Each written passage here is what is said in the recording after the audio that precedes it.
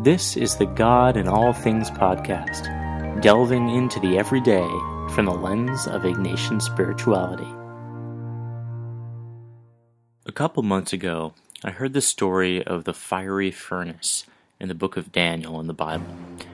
The story tells of King Nebuchadnezzar, who built a tall golden statue that he ordered his people to worship. If they did not worship it, he would throw them into a hot furnace to be burned to death. Yet the Jews in the king's region refused. Along with other Jews, Azariah was thrown into the furnace. But he stood up amidst the flames and began to praise God. Just then, God sent an angel to save them. The scripture says, "The angel of the Lord went down into the furnace with Azariah and his companions, drove the fiery flames out of the furnace, and made the inside of the furnace as though a dew-laden breeze were blowing through it. The fire in no way touched them or caused them pain or harm."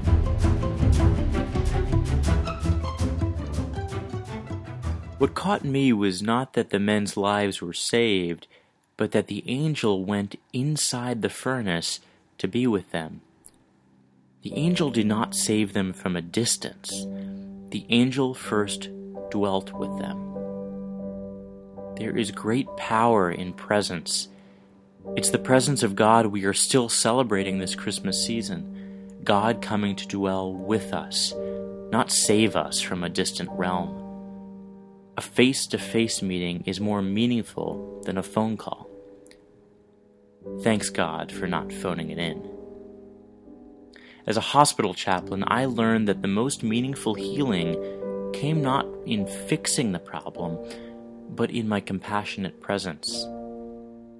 Consider Mary and John at the foot of Jesus' cross. Neither of them could fix what was happening, but they remained steadfast and committed to him by their presence. I'm reminded of an episode of the TV program Parenthood that aired last fall. Christina's son Max has Asperger's syndrome, a form of autism, in which he cannot always make the best social judgments. After taking a candid photo for the yearbook of a high school classmate crying, he is removed from photography responsibilities and instead placed on yearbook layout. One evening he is complaining to his mother that the change is not fair. His mother tries to explain that he will learn that life is not always fair, but he's not taking it. I'm really mad about this. He says he's really mad about this.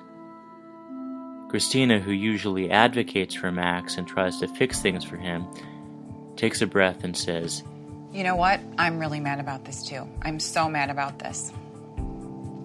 So we're just going to sit here and we're going to be mad together. We're just going to sit here and be mad together." As the camera zooms back slowly, we see them silent, sitting together in the unfairness, in the anger. God is not always the great problem solver. God's role is not necessarily to fix all our problems, but God is indeed the great companion.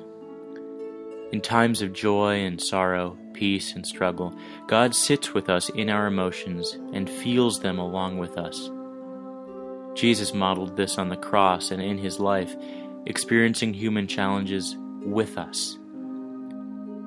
The name Emmanuel does not just mean God with us in a physical way. God with us means suffering with us, laughing with us, lamenting with us, and smiling with us. Christina gave Max one of the best gifts, letting Max know that he's not alone in his feelings. He's got someone who loves him dearly. Azariah also knew he was not alone. God was with him in the fiery furnace. And God is with us too, in every moment of our lives. Let God feel and experience your feelings and emotions in the Evening Examen, which you can find and listen to at godinallthings.com/prayer.